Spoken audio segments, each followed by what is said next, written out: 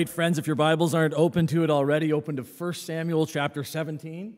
And following the service today, we're going to give Shauna Lee the award for the longest reading ever in the history of St. George's. But what a great thing to sit under God's Word. You know, I could go on and on about that, but we have a lot to cover this morning, so let's jump right in. 1 Samuel chapter 17.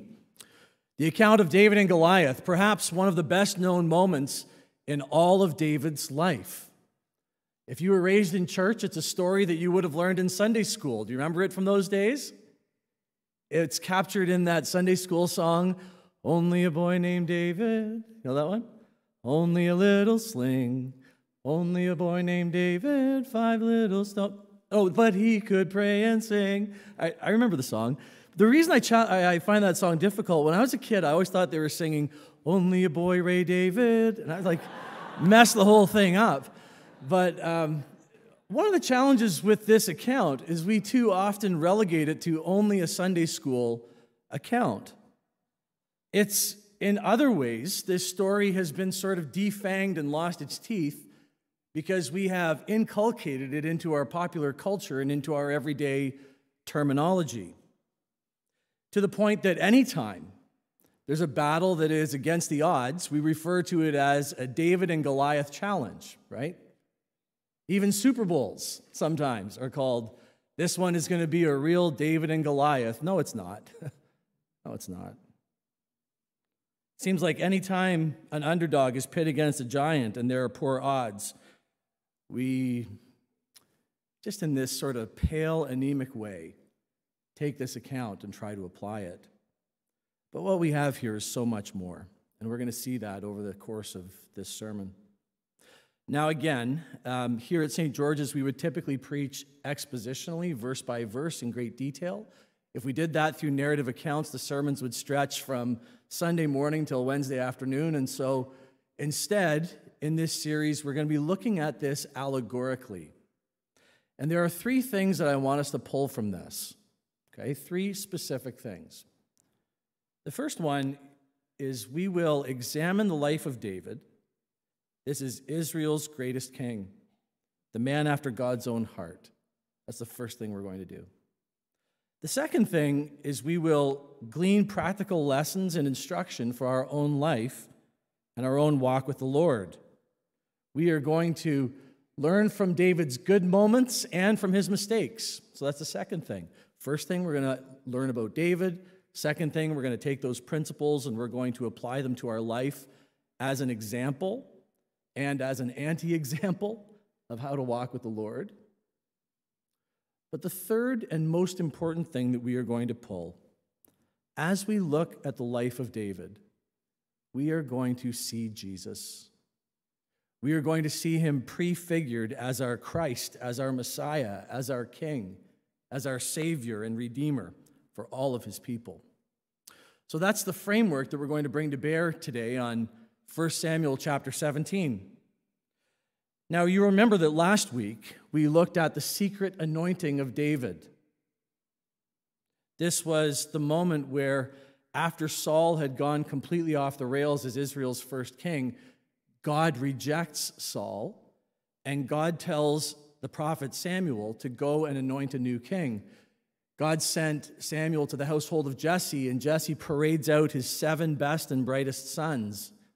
And one after one, Samuel looks at each of them and says, nope. And after 7 of them have been brought by, Samuel says to Jesse, do you not have one more? And you remember how it went. Jesse said, well, we do have the youngest one, but he's just out tending the sheep. And Samuel said, bring him to me. And so in this secret moment, hidden from the world stage, Samuel anoints David as the next king of Israel. This week, we see David's arrival on the scene, as it were. We're going to see David step onto the national and even international stage, to use today's terminology. If you want to think about these two chapters, 1 Samuel 16 and 1 Samuel 17, think about them this way. In 1 Samuel 16, God chooses David. In 1 Samuel 17, David chooses God. David in this encounter will choose faithfulness to the Lord God by choosing faith over fear. And in this progression, we see a picture of our own salvation. The consistent witness of Scripture is that God chooses his own in Christ from before the foundation of the world, and then we respond after we are granted the faith to believe. We then choose God in Jesus Christ. And so already we're beginning to see a prefiguring of our salvation, right? God chooses David in 1 Samuel 16. David responds by choosing God in 1 Samuel 17. We're reminded in this that God's action in salvation always precedes our own. I want to look into the passage right now and get into the weeds, as it were. The first thing that we're going to see is the question where this takes place. Look at chapter 17, verses 1 to 3. Now the Philistines gathered their armies for battle, and they were gathered at Soko, which belongs to Judah, and encamped between Soko and Azekah in Ephes-dammim. Say it with confidence. And Saul and the men of Israel were gathered and encamped in the valley of Elah, and drew up in line of battle against the Philistines. And the Philistines stood on the mountain on the one side, and Israel stood on the mountain on the other, and there was a valley in between them. So if you're a visual person like I am, you can actually begin to picture this scene. The two armies encamped on high ground with a valley in between them. If you were making the feature film of this, you might enlist someone like Ridley Scott to put together the screenplay, because a big battle is about to ensue. But there's something so much deeper. In these 3 verses, when we see recorded in God's word where this takes place, it's more than just setting the battle scene. It's reminding us that this is a battle for the very land that God promised and gave to his people.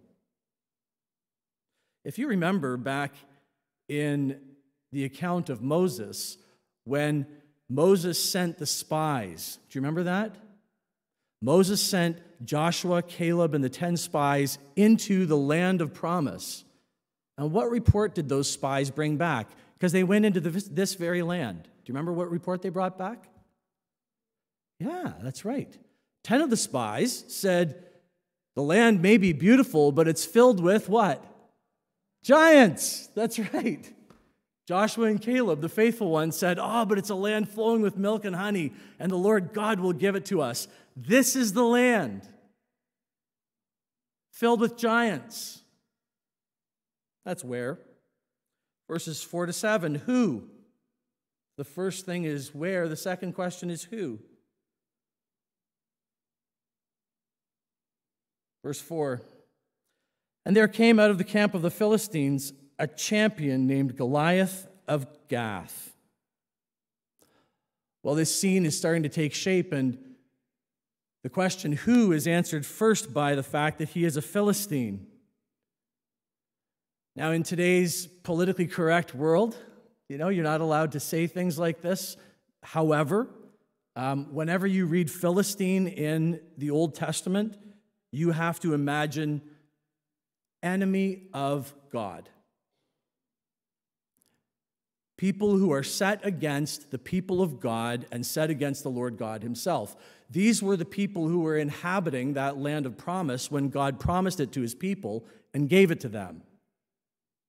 These were wicked, idolatrous, evil, child-sacrificing people. That's what a Philistine is. An enemy of the Lord God and of his people. Well, that's the first thing about who this guy is. He's a Philistine. The second thing is, not only is he a Philistine, but he's a big one, right? He's a giant from Gath. Now, you could go down a whole rabbit hole on this one. We won't take time to do it. Suffice it to say, giants in the land of Gath were most likely descendants of the Nephilim from Genesis 6, those giants at the time of the flood. Gath was where the Anakites lived. I'm not going to take time to unpack all the genealogy of Goliath of Gath. All I want you to see is that in this giant Philistine named Goliath of Gath, demonic, satanic evil took flesh. It was personified. This Philistine, Goliath of Gath, stands in opposition to God and to his people, and he is imposing in every way. Look at verse 4. He's over 6 cubits tall. What the heck is a cubit? Well, he's about 9 feet tall. Man, you think Brian's tall. This guy towered over Brian. Verse 5. He was not only enormous, but he was outfitted. He had a helmet of bronze. He had a coat of heavy armor. Verse 6. His legs were protected. He even had an enormous javelin and spear on his back. The spear was so big that the head alone weighed 15 pounds. An imposing character. Oh, and it tells us also in verse 7 that he had a shield bearer too. Like, it wasn't enough that he was enormous and well equipped. He also had a Robin to his Batman. Okay, so that's where. That's who. And then verses 8 to 10, what? What was the matter? Well, in verses 8 to 9, Goliath stands up and he appeals to what was a custom of the day, right? They had this custom back then that if 2 armies were going to battle, they could each choose a champion to fight on behalf of their people. And so they could spare all kinds of bloodshed. Rather than having hundreds, maybe even thousands of men die in a battlefield, they could appeal to this, and then one champion would be selected from one army, another champion would be selected from the other army. They would battle each other. Whoever won, his people group were the victors. That's what's happening.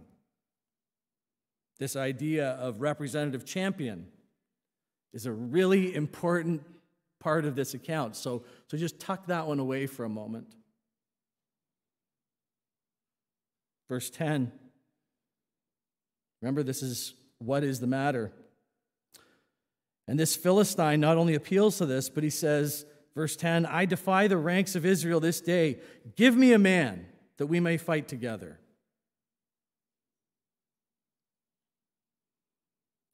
Goliath is calling them out. He's thumbing his nose. He's spitting on the people of God and on the God of Israel.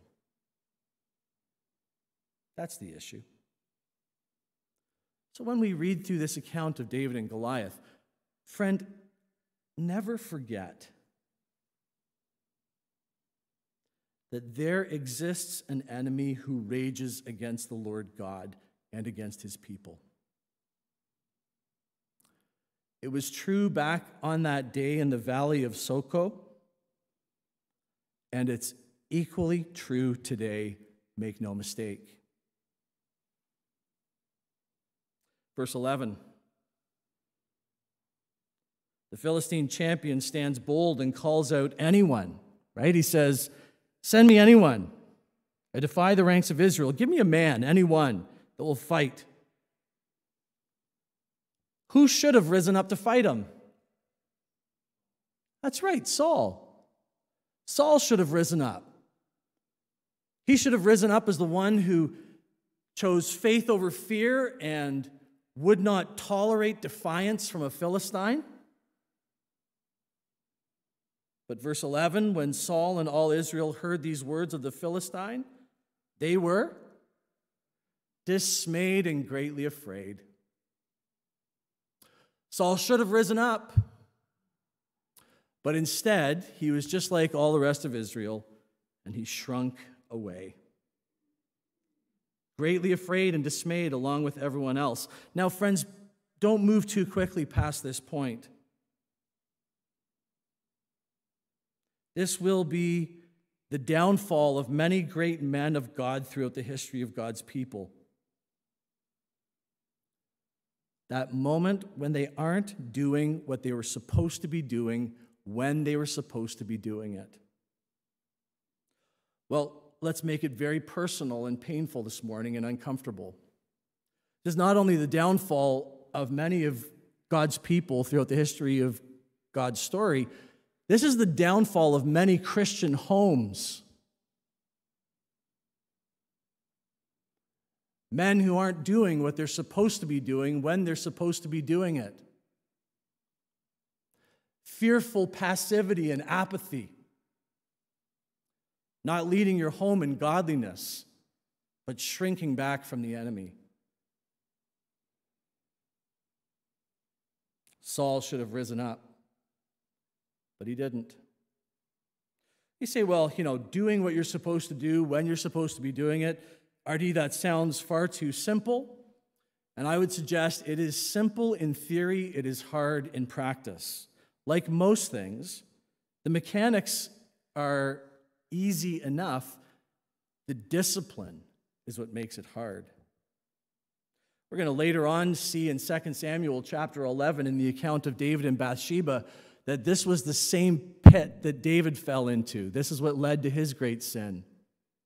We're going to be told in 2 Samuel 11 that it was the spring of the year, the time of the king, that the kings went out to war. But David stayed home. And that's when he saw Bathsheba, and everything devolved from there. A sermon for another day. You see, faithlessness that leads to sin and failure often comes in the form of inaction, sitting on your hands, simply not doing what you're supposed to be doing. In today's account, evil has a human face. His name is Goliath. He's rising up against the Lord and his people. He says, "Is there anyone brave enough in your camp?" Saul should have stepped up.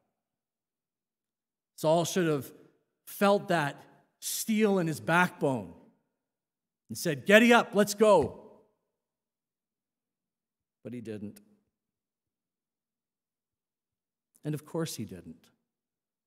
Saul had several chapters ago already rejected the Lord God, and the Lord God had already rejected Saul. It was just taking time to work out. Well, Christian man in particular, perhaps there is an enemy, an evil one, standing at the valley of your home. Will you do what you ought to do and lead your home in godliness? Or will you shrink back in fear? The encouragement here is to do what you're supposed to do, to set your mind and your will to do it. Something ought to be said about personal discipline. Doing the very things that you don't want to do. Exerting your will to overcome your own fear. Exerting your own will to overcome your own faithfulness, even your own complacency and your own apathy. It's a cautionary object lesson for us all. Saul sits on his hands. But it's so much more than that. Verse 12. Saul is dismayed and greatly afraid. He doesn't rise to the occasion. But verse 12, what does it say? Now David. See, faithless, faltering Israel is never without a champion. In this moment of weakness and faithlessness and fear, Israel has David. Now, when you and I are honest with ourselves, when we look in the mirror, no matter how resilient, no matter how conscientious, no matter how strong or how disciplined, no matter how faithful we think we are, there are moments when, in the face of Goliath, we, like Israel and Saul, stumble and fail. We whiff when faced with evil. And here's the gospel. You have a champion. You have a David who fights on your behalf. Saul sits on his hand, verse 12, now David. Do you see that in the text? And so as we begin to see this, it's peeling back the layers from this account. This account is not just an example of what to do when the odds are stacked against you. Goliath doesn't simply represent some insurmountable challenge or daunting task. Let me say it even more clearly. You are not David. If anything, in this account, you're Israel. This is not the story of how you overcome hardship. In this account, Goliath prefigures Satan and David prefigures Jesus Christ. Well, verses 12 to 30 are going to tell us more about David. He is Israel's champion substitute. I won't take time to go through it in detail right now.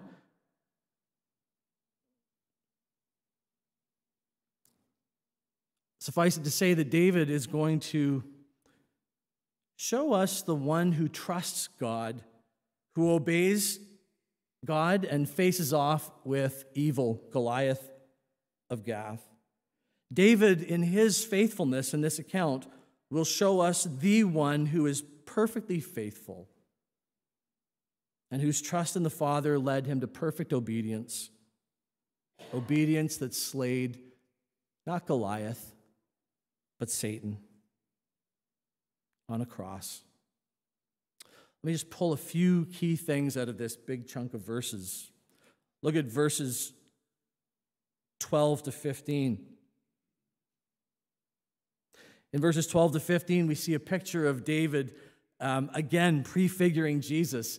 What's David doing in verses 12 to 15? He's feeding the sheep and looking after his brothers. Isn't that Jesus? In verse 16, we see how evil plays its hand. For 40 days, the Philistine came forward and took his stand morning and evening. Relentless taunting. That's all evil can do. Brash. Verse 20. And David rose early in the morning and left the sheep with a keeper and took the provisions and went as Jesse had commanded him. We see that David prefigures Jesus because he obeys his father.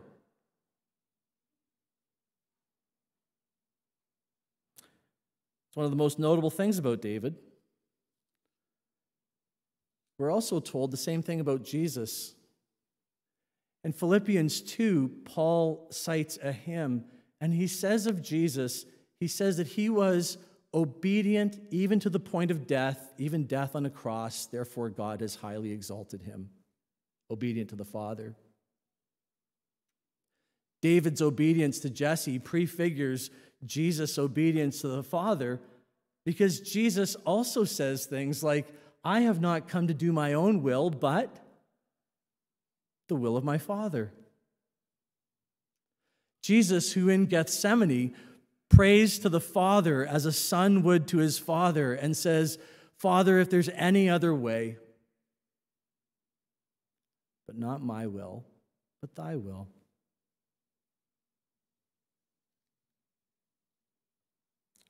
David does as his father commanded him. Verses 23 to 28. As he talked with them, behold, the champion, the Philistine of Gath, Goliath by name, came up out of the ranks of the Philistines and spoke the same words as before. David heard him this time.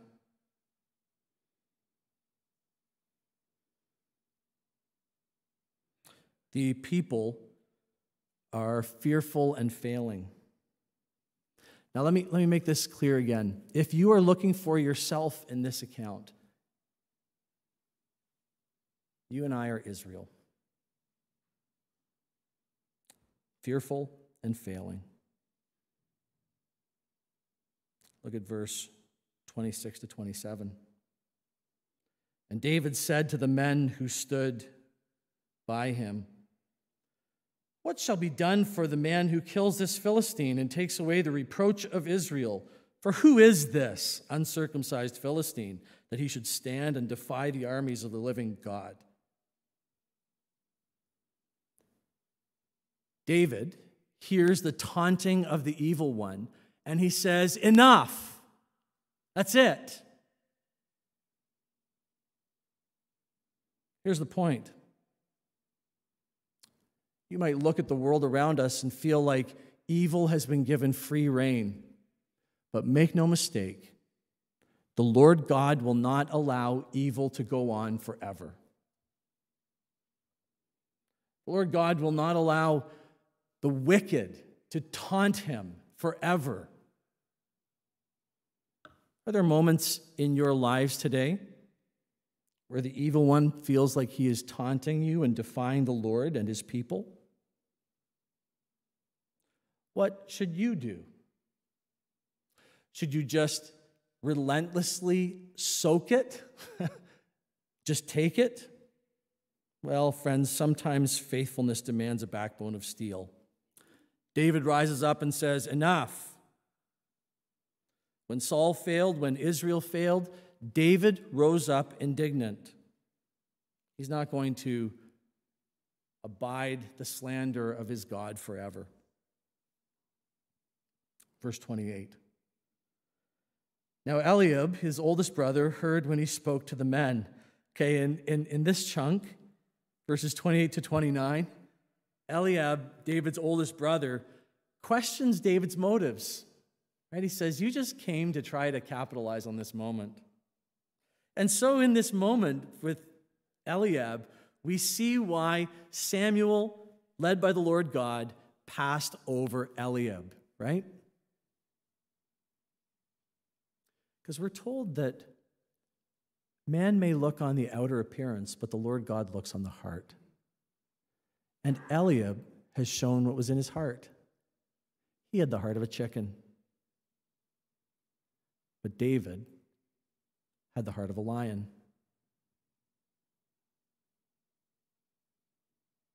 When we say that David had the heart of a lion, I'm not just talking about courage.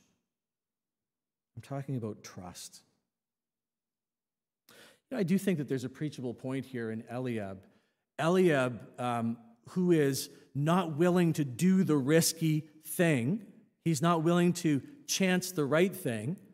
Instead, he just wants to criticize the guy who is willing to trust God and take a chance, right? And so we see the typical pattern of the weak person. Not willing to take the risk or the chance for the Lord God, but instead more than ready to bring criticism to bear on those who would take a step of faithfulness. It's a cheap gift to come along and criticize another.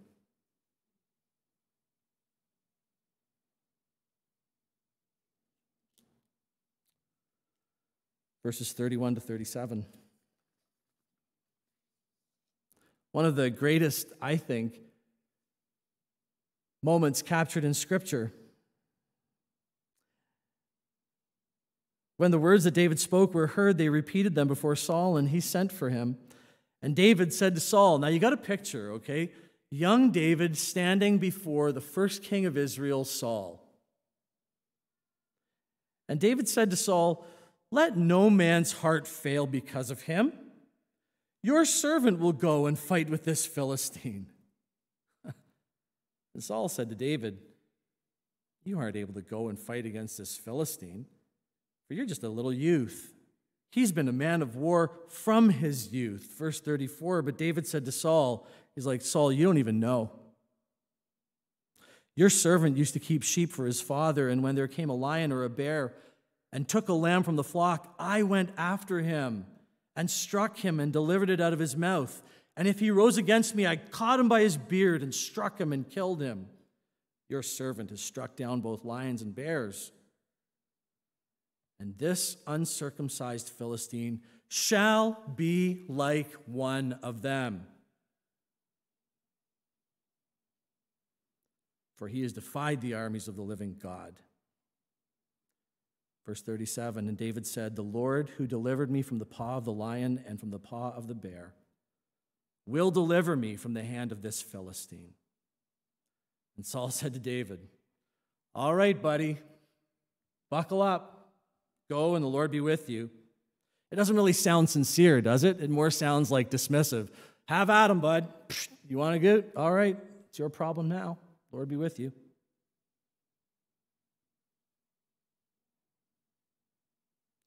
David says, no worries, I'll go. You guys are faithless and fearful, David says, but I'll do it. I'll rise up and be your champion. And see, there are two things in this passage that give David the courage to face Goliath. And the same are true for us today. The first one is a trust in the Lord. What David tells Saul just points everything back to the Lord God. He says, I'm not going to go out and fight Goliath on my own strength. I'm going to do so in the power of the Lord.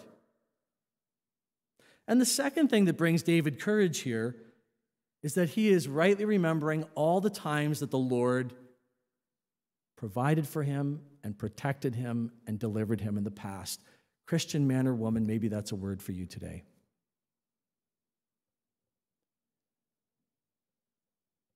You feel like you are up against it. You're fearful. Remember that the Lord God is in control. And take a moment to just reflect on all the times where God has come through for you in the past. All the times that he's delivered you from the jaw of the lion and from the paw of the bear. He is faithful. He will do it.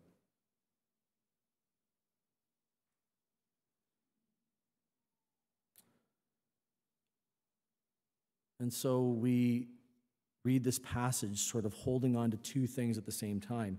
The first one is that in some sense and to some degree, it is instructive for how we live our faith, right? We look to David and we see an example. But in the second place, that it is more than just an example. If it was only an example, we'd crush under the weight of it because we'd say, well, we can never live up to that kind of faithfulness. But the second thing that we hold at the same time is that this account is more than an example. It shows us our Jesus, our champion substitute.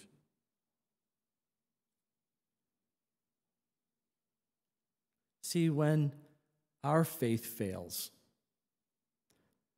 Jesus comes alongside us and says, verse 32, let no man's heart fail because of him. Your servant has already slain the Philistine.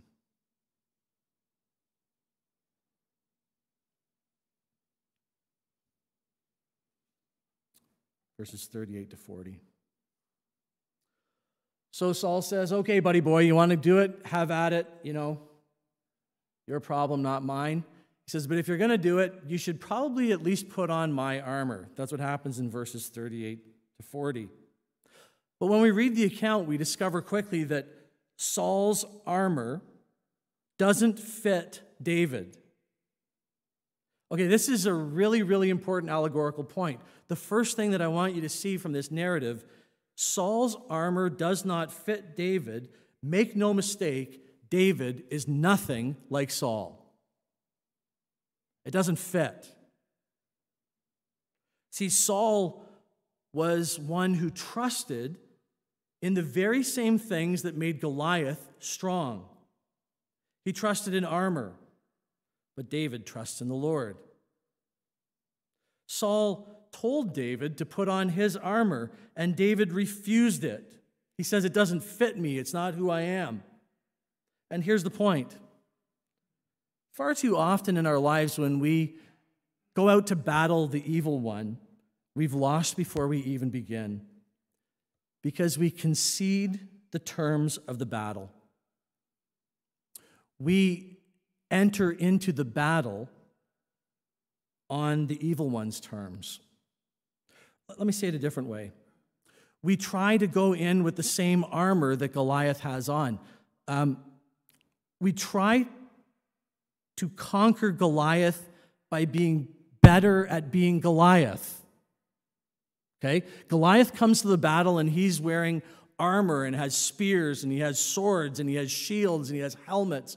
And we sometimes would try to respond by saying, well, if I'm going to fight Goliath, then I need to have all those same things that Goliath has, fight him on those terms, only better than what he has. That's what I really need. We try to defeat Satan by being a better Satan. Goliath used his armor and his taunts and his bravado. He leaned on his physical might. David is going to face off against him, bearing nothing more than the instruments and implements of a shepherd. No sword, no armor, just a staff and a sling and smooth stones from the brook. Well, that may seem insane, right? And why would he do that? I think if you read the account closely, the answer is, well, why wouldn't he do that? He's just told Saul that with a sling and with a staff, he has defeated lions and bears. He knows that you do not enter into the fray against the enemy on the enemy's terms. You fight differently. David says, I don't need Saul's armor to fight against Goliath. It's like, I don't even know how to use them. I've never tried them. David says, I have the Lord God. And he's defeated lions and he's defeated bears, and he will defeat Goliath. Here's the preachable point.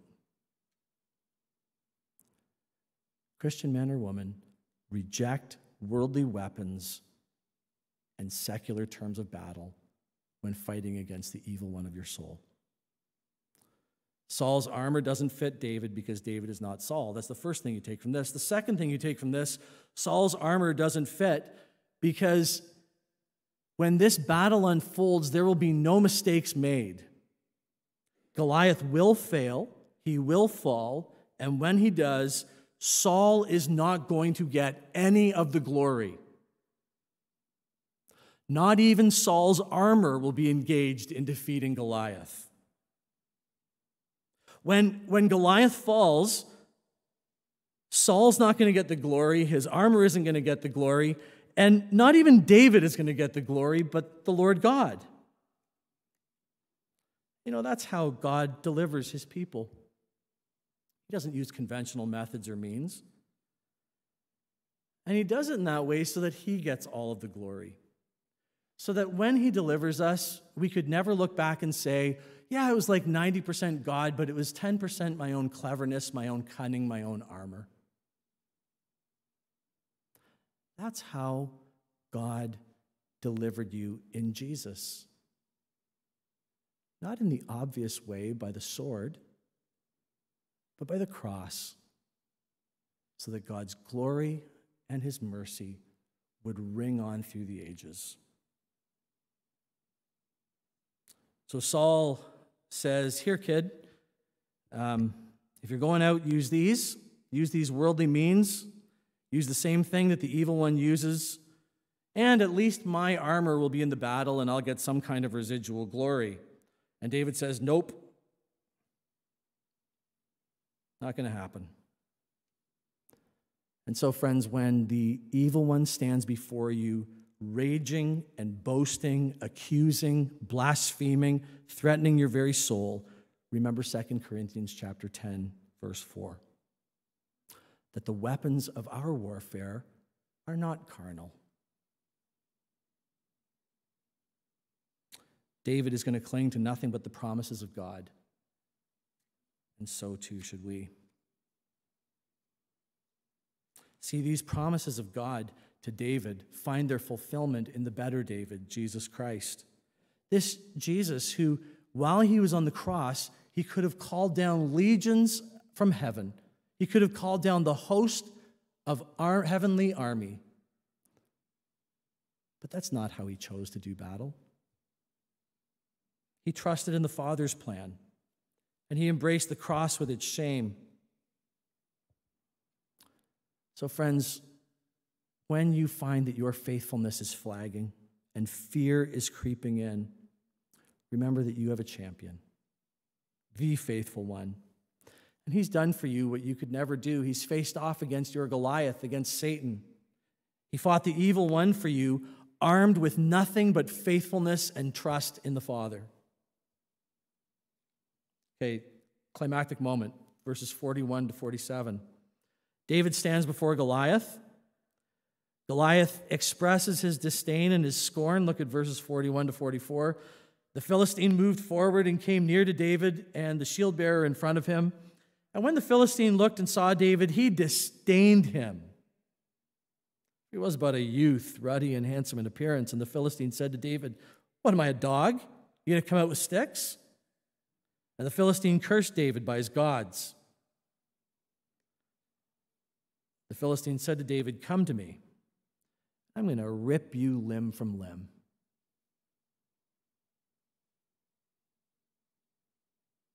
I'll give your flesh to the birds of the air and to the beasts of the field. Verse 45, David responds. And he reminds Goliath, that's not how this is going to work out. He said, "You think you're fighting against me, but you're actually fighting against the Lord God. This Lord God whom you openly disdain and curse." Verse 45, David said to the Philistine, "You come to me with the sword and with the spear and with the javelin, but I come to you in the name of the Lord of hosts, the God of armies of Israel, whom you have defied. This day the Lord will deliver you into my hand, and I will strike you down, and I will cut off your head, and I will give the dead bodies of the host of Philistines this day to the birds of the air and the wild beasts of the earth, that all the earth may know that there is a God in Israel, and that all this assembly may know that the Lord saves not with sword and spear. For the battle is the Lord's, and he will give you into our hand." Friend, you got to feel that moment. In verses 48 to 49, we're told that David prevailed.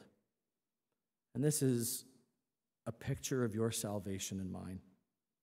David prevails over Goliath, and so all of Israel is saved. Talk about substitutionary atonement, right?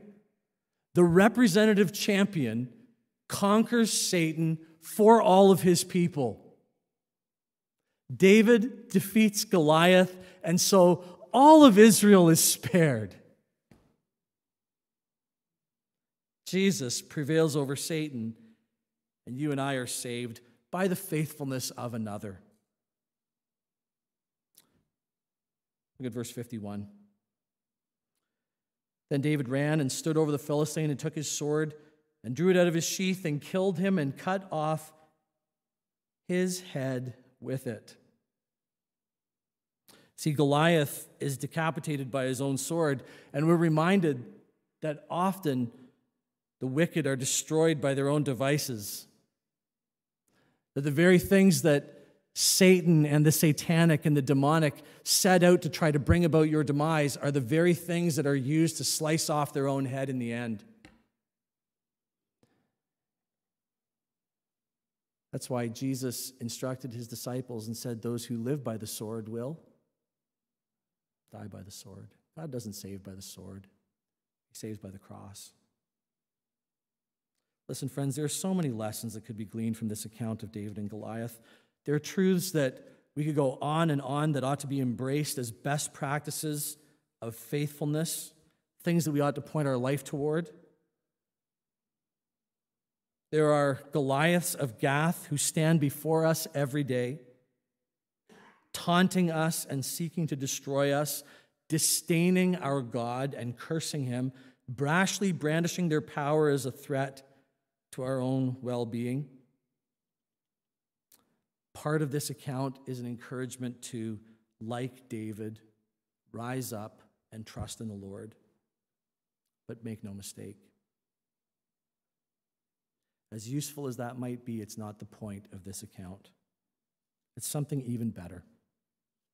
See, the point of this account is good news that is better than a pep talk. It's the gospel. The gospel that in these moments, whether it is Jesus Christ that we're reading about or David who prefigures Christ, we have more than just an example. We have an efficacious Savior who has saved us forever. He is an example, but he's more than that. And that's good news. We have a substitute champion. Having a substitute champion is something that I understand well. On Ellis Avenue in Nobleton, where I grew up, I was the youngest in the entire friend group, right? I was the little kid. All the kids were much older than me. They were not only older, they were bigger and stronger and better athletes. And anytime we would play games, we would pick teams. And I found myself this little tiny runt trying to play games with these big kids and trying to keep up. And sometimes I felt like I would be left out. We would play superheroes, and people would call out the superhero that they wanted to be. Someone would say, I'm Spider-Man, I'm Superman, I'm Batman, and I'd be left with no superheroes left to claim. But my next-door neighbor, Jeff, who was actually the oldest kid in the friend group, he became my substitute champion. I remember him that day when we were choosing superheroes, some 40-some years ago, saying everyone's chosen, and I was standing there forlorn. I'm like, well, I don't have a superhero. And he says, you're super nothing. And I was like, that's awesome. I'm super nothing. He was my substitute hero champion who fought on my behalf. Other times when we'd be playing road hockey, Jeff was the oldest, the biggest, and the strongest. I was the youngest and the littlest. Jeff was a great kid. He had a younger brother who was 2 years younger who was not. And his younger brother used to pick on me relentlessly. And I remember one day when we were playing road hockey and Jeff's younger brother, Kevin, was like picking on me and just being merciless. And Jeff went over and thumped him. Just like put him down in the grass and lay the beats on him. I remember standing there going, well, I could have never done that. But I sure am thankful that I have a substitute champion who fought for me. Now, it's not a perfect metaphor because Jeff then got in trouble for picking on his brother, but you get my point. In this account, like in all of the gospel, we have both an example and an effective Savior who did what we couldn't do.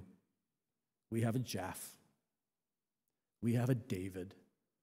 We have a Jesus. Christian man or woman, you have a champion. He is your substitute who cut off the head of Goliath, who crushed the head of the serpent, who has defeated sin, hell, death, and the devil for you. The battle belongs to him. Well, listen, we're not going to take time. This will be next week. Verses 55 to 58, Saul is already threatened by David and his upcoming leadership. And he asks Abner, he says, who is this guy? Abner's the general. And they're like, I don't know, who is he? And David says, it's actually just me, remember? Jesse's son.